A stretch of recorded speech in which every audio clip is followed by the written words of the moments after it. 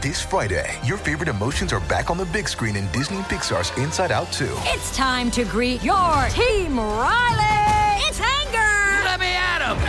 Fear! Safety checklist is complete! Disgust! Ew! Sadness is in the house! Oh, no. Hello, I'm anxiety. I'm one of Riley's new emotions. Disney and Pixar's Inside Out 2. There's a part 2? We're going! Rated PG. Parental guidance suggested. Only in theaters Friday. Get tickets now. It's time for Tuesday Terror, here on the Mutual Audio Network. The following audio drama is rated PG for parental guidance. Welcome to Jabberwocky Audio Theater. This podcast is made possible by listeners like you. Thank you. Visit our website at jabberaudio.com/support to learn more, or go to patreon.com/teamjabberwocky. The following audio theater is rated ADPG, so parental guidance is suggested. Jabberwocky Audio Theater presents Through a Glass, Darkly. Tonight's production, The Black Cat by Edgar Allan Poe.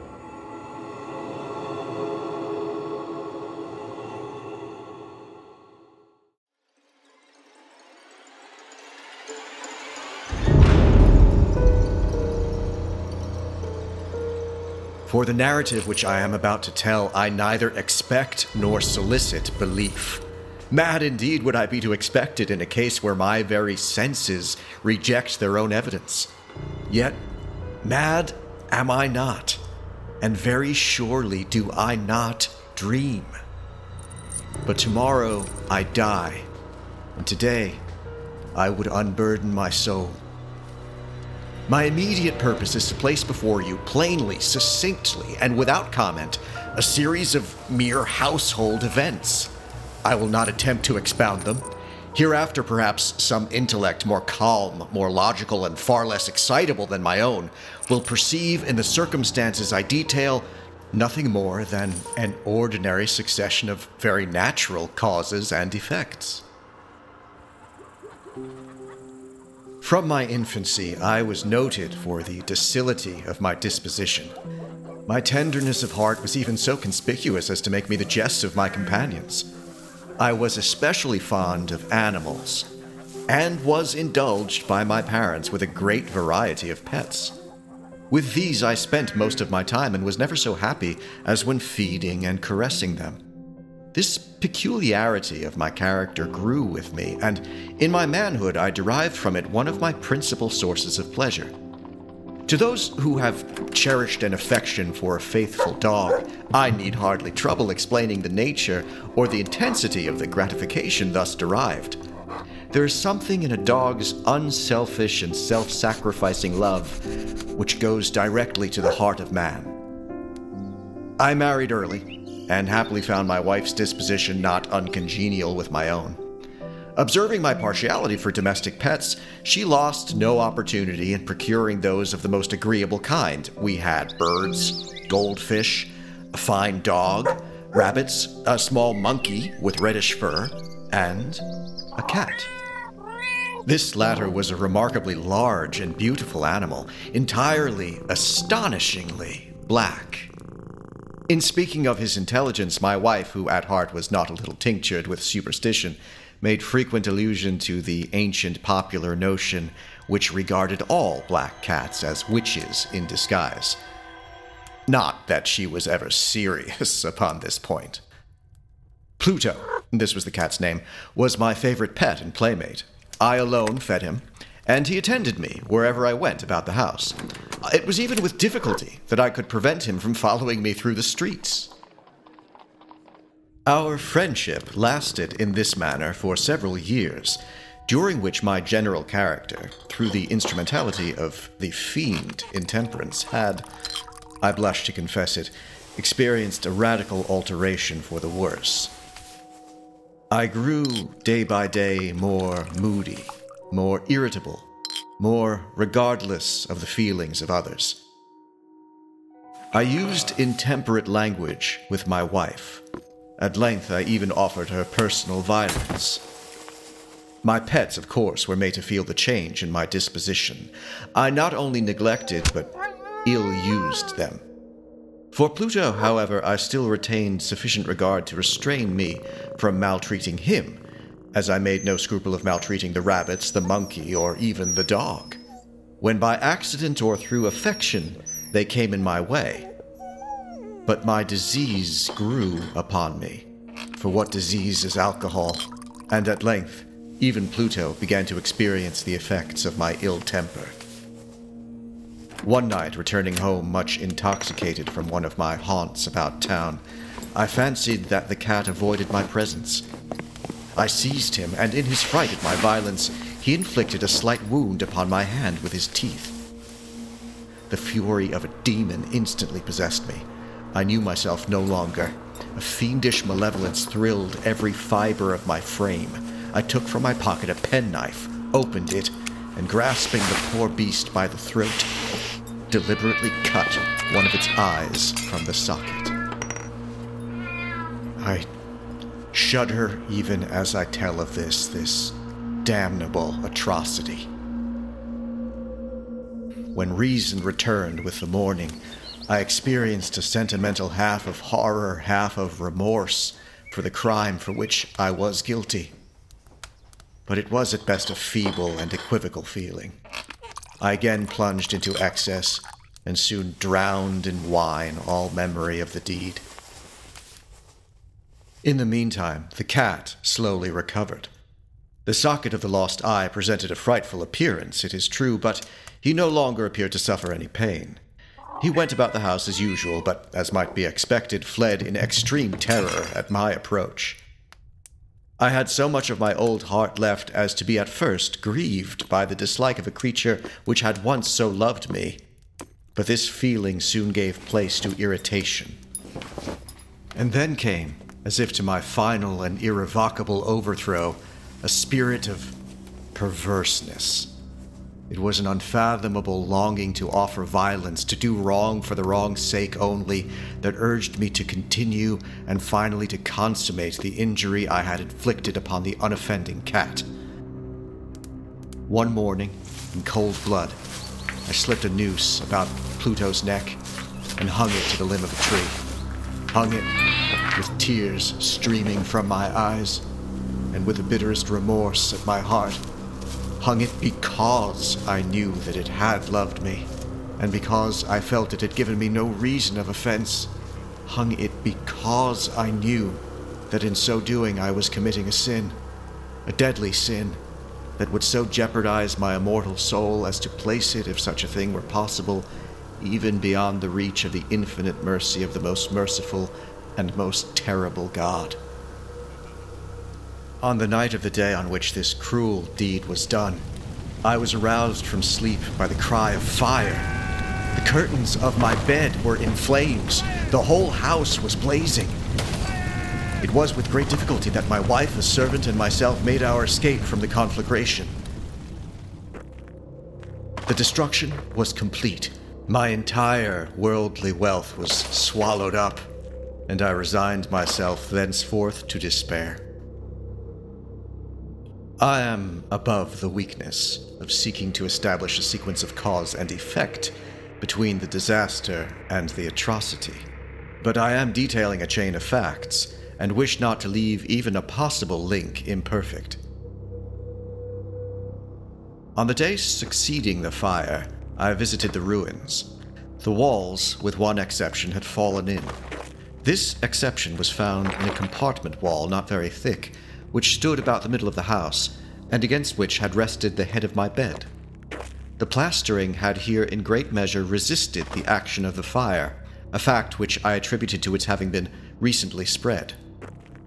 About this wall a dense crowd were collected, and many persons seemed to be examining a particular portion of it with eager attention. The words "strange" and "singular" and other similar expressions excited my curiosity. I approached and saw, as if graven in bas-relief upon the white surface, the figure of a gigantic cat.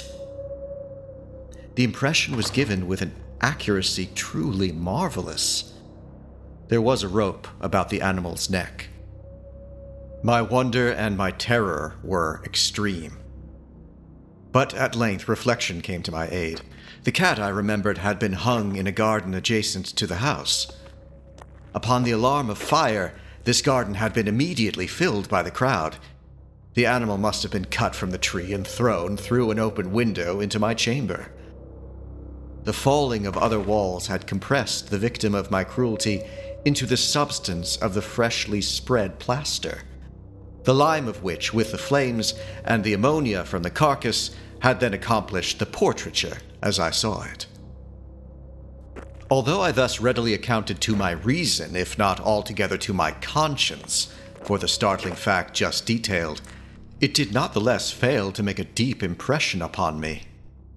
For months I could not rid myself of the phantasm of the cat, and during this period I went so far as to regret the loss of the animal, and to look about me among the vile haunts which I now habitually frequented for another pet of the same species and of somewhat similar appearance with which to supply its place.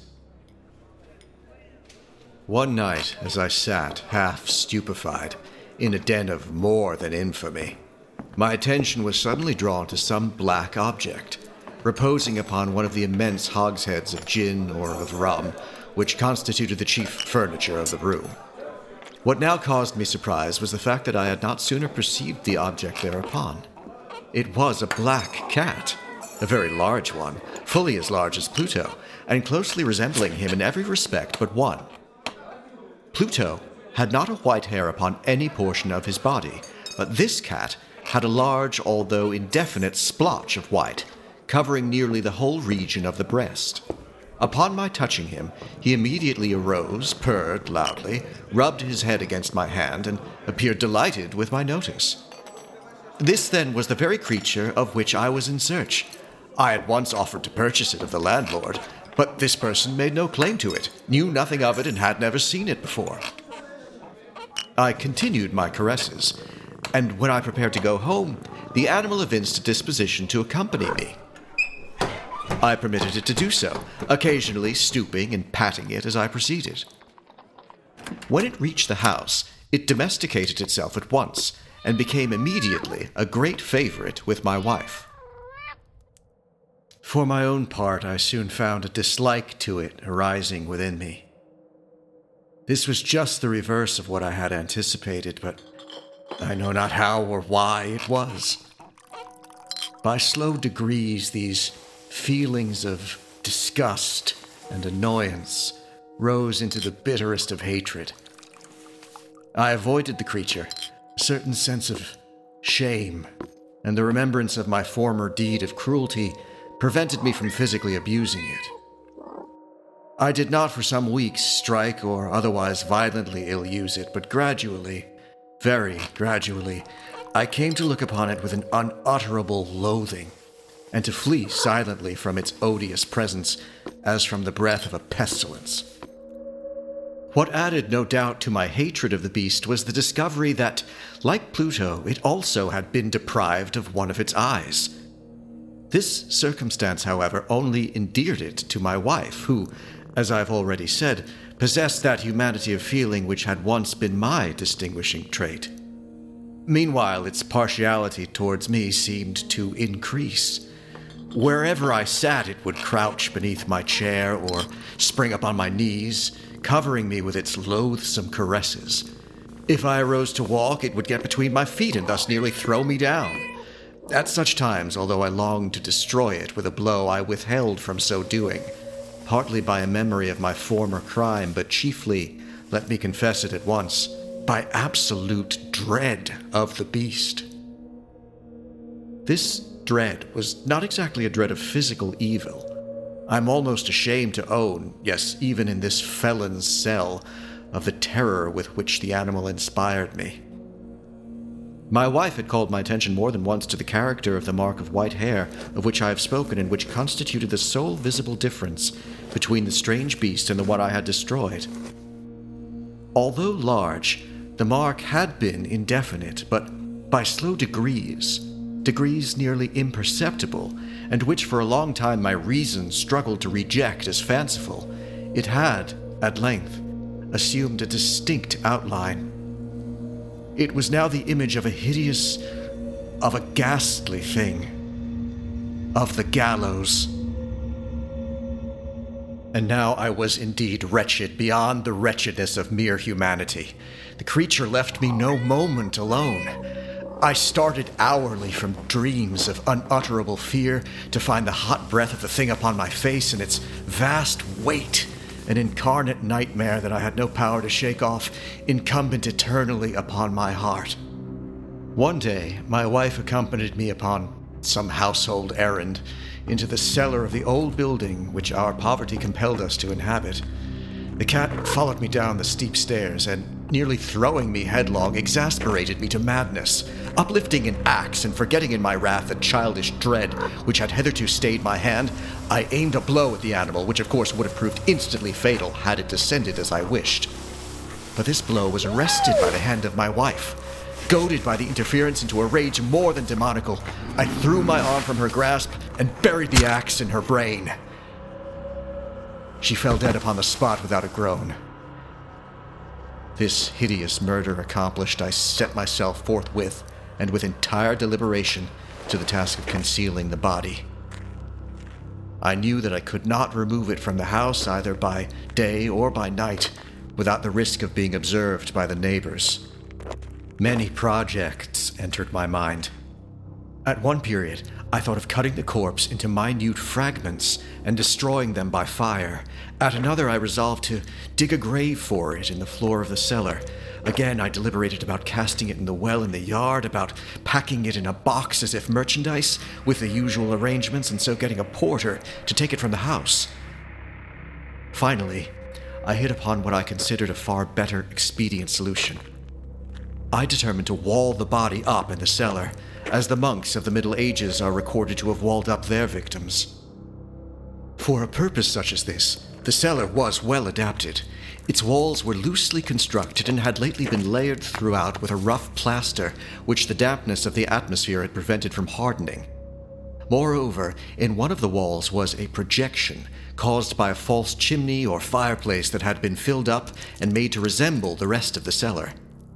I had no doubt that I could readily displace the bricks at this point, insert the corpse, and wall the whole up as before, and that no eye could detect anything suspicious. By means of a crowbar, I easily dislodged the bricks, and having carefully deposited the body against the inner wall, while, with little trouble, I relaid the whole structure as it originally stood. Having procured mortar and sand, and with every possible precaution, I prepared a plaster which could not be distinguished from the old, and with this, I carefully went over the new brickwork. When I had finished, I felt satisfied that all was right. The wall did not present the slightest appearance of having been disturbed. The rubbish on the floor was picked up with the minutest care. I looked round triumphantly. My labor had not been in vain. My next step was to look for the beast which had been the cause of so much wretchedness, for I had resolved to put it to death. But the crafty animal had been alarmed at the violence of my previous anger and did not present itself in my present mood. It is impossible to describe or to imagine the deep, the blissful sense of relief which the absence of the detested creature occasioned in my bosom. It did not make its appearance during the night, and thus, for one night at least, since its introduction into the house, I soundly and tranquilly slept. I slept even with the burden of murder upon my soul. The second and the third day passed, and still my tormentor came not. Once again I breathed as a free man. The monster in terror had fled the premises forever. I should behold it no more. My happiness was supreme. The guilt of my dark deed disturbed me but little. Some few inquiries had been made, but these had been readily answered. Even a search had been instituted, but of course nothing was to be discovered. I looked upon my future felicity as secured. Upon the 4th day since the assassination, a party of police came, very unexpectedly, into the house and proceeded again to make rigorous investigation of the premises. Secure, however, in the inscrutability of my place of concealment, I felt no embarrassment whatever. The officers bade me to accompany them in their search. They left no nook or corner unexplored. At length, for the 3rd or 4th time, they descended into the cellar. I quivered not a muscle. My heart beat calmly, as that of one who slumbers in innocence. I walked the cellar from end to end. I folded my arms upon my bosom and roamed easily to and fro. The police were thoroughly satisfied and began to depart up the stairs from the cellar. The glee at my heart was too strong to be restrained. I burned to say, if but one word by way of triumph, and to render doubly sure their assurance of my guiltlessness. "Gentlemen," I said at last, "I delight to have allayed your suspicions. I wish you all health and a little more courtesy. By the by, gentlemen, this is a very well-constructed house. I may say an excellently well-constructed house. The walls are solidly put together." And here, through the frenzy of bravado, I rapped heavily with a cane which I held in my hand upon that very portion of the brickwork behind which stood the corpse of my wife. No sooner had the reverberation of my blows sunk into silence than I was answered by a voice from within the tomb, by a cry, at first muffled and broken like the sobbing of a child, and then quickly swelling into one long, loud, and continuous scream, utterly anomalous and inhuman. A howl, a wailing shriek, half of horror and half of triumph, such as might have arisen only out of hell, conjointly from the throats of the damned in their agony, and of the demons that exult in their damnation. Of my own thoughts it is folly to speak. Swooning, I staggered to the opposite wall. For one instant the party upon the stairs remained motionless, through extremity of terror and awe. In the next, a dozen stout arms were toiling at the wall, which quickly fell. The corpse, already greatly decayed and clotted with gore, stood erect before the eyes of the spectators. Upon its head, with red extended mouth and solitary eye of fire, sat the hideous beast whose craft had seduced me into murder, and whose informing voice had consigned me to the hangman. I had walled up the monster within the tomb.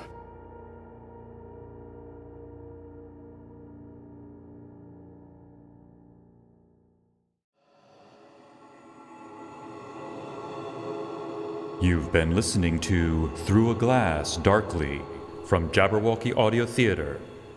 Tonight's presentation, The Black Cat, first published in the Saturday Evening Post, August 19th, 1843. Written by Edgar Allan Poe and performed by Tal Aviazer. Produced by Jabberwocky Audio Theater in association with WERALP Radio Arlington. Post-production services provided by Tohu Bohu Productions, LLC. Edited, mixed, and mastered by William R. Coughlin. Tal Aviazer appears courtesy of Red Monkey Theater Group. Learn more about their work at redmonkeytheater.org. This recording is the property of Team Jabberwocky, LLC, and may not be rebroadcast, retransmitted, or redistributed without express permission from Team J. For all the latest episodes and information on Jabberwocky Audio Theater, visit jabberaudio.com. If you're enjoying Through a Glass Darkly and the other yarns we spin at Jabberwocky Audio Theater, be sure to subscribe, rate, and review us on Apple Podcasts or your podcast provider of choice. Check out our Patreon page at patreon.com/teamjabberwocky for exclusive content and to help us continue to bring you further tales of mysterious suspense and high adventure. Until next time, this is William R. Coughlin saying thanks for listening, and stay tuned for the next thrilling production from Jabberwocky Audio Theater.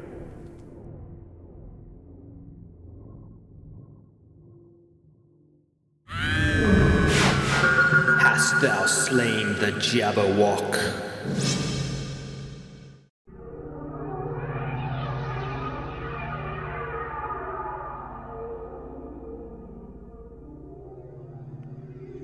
Hi there, do you like science fiction and fantasy? Well, you're in luck. Wednesday Wonders is the Mutual audio feed that has all things to do with the world of the unknown. Subscribe to the full Mutual Audio Network feed every day for amazing audio, or you can find the Wednesday Wonders for all of your sci-fi and fantasy needs in your favourite podcast player. The Mutual Audio Network. Listening and imagining together.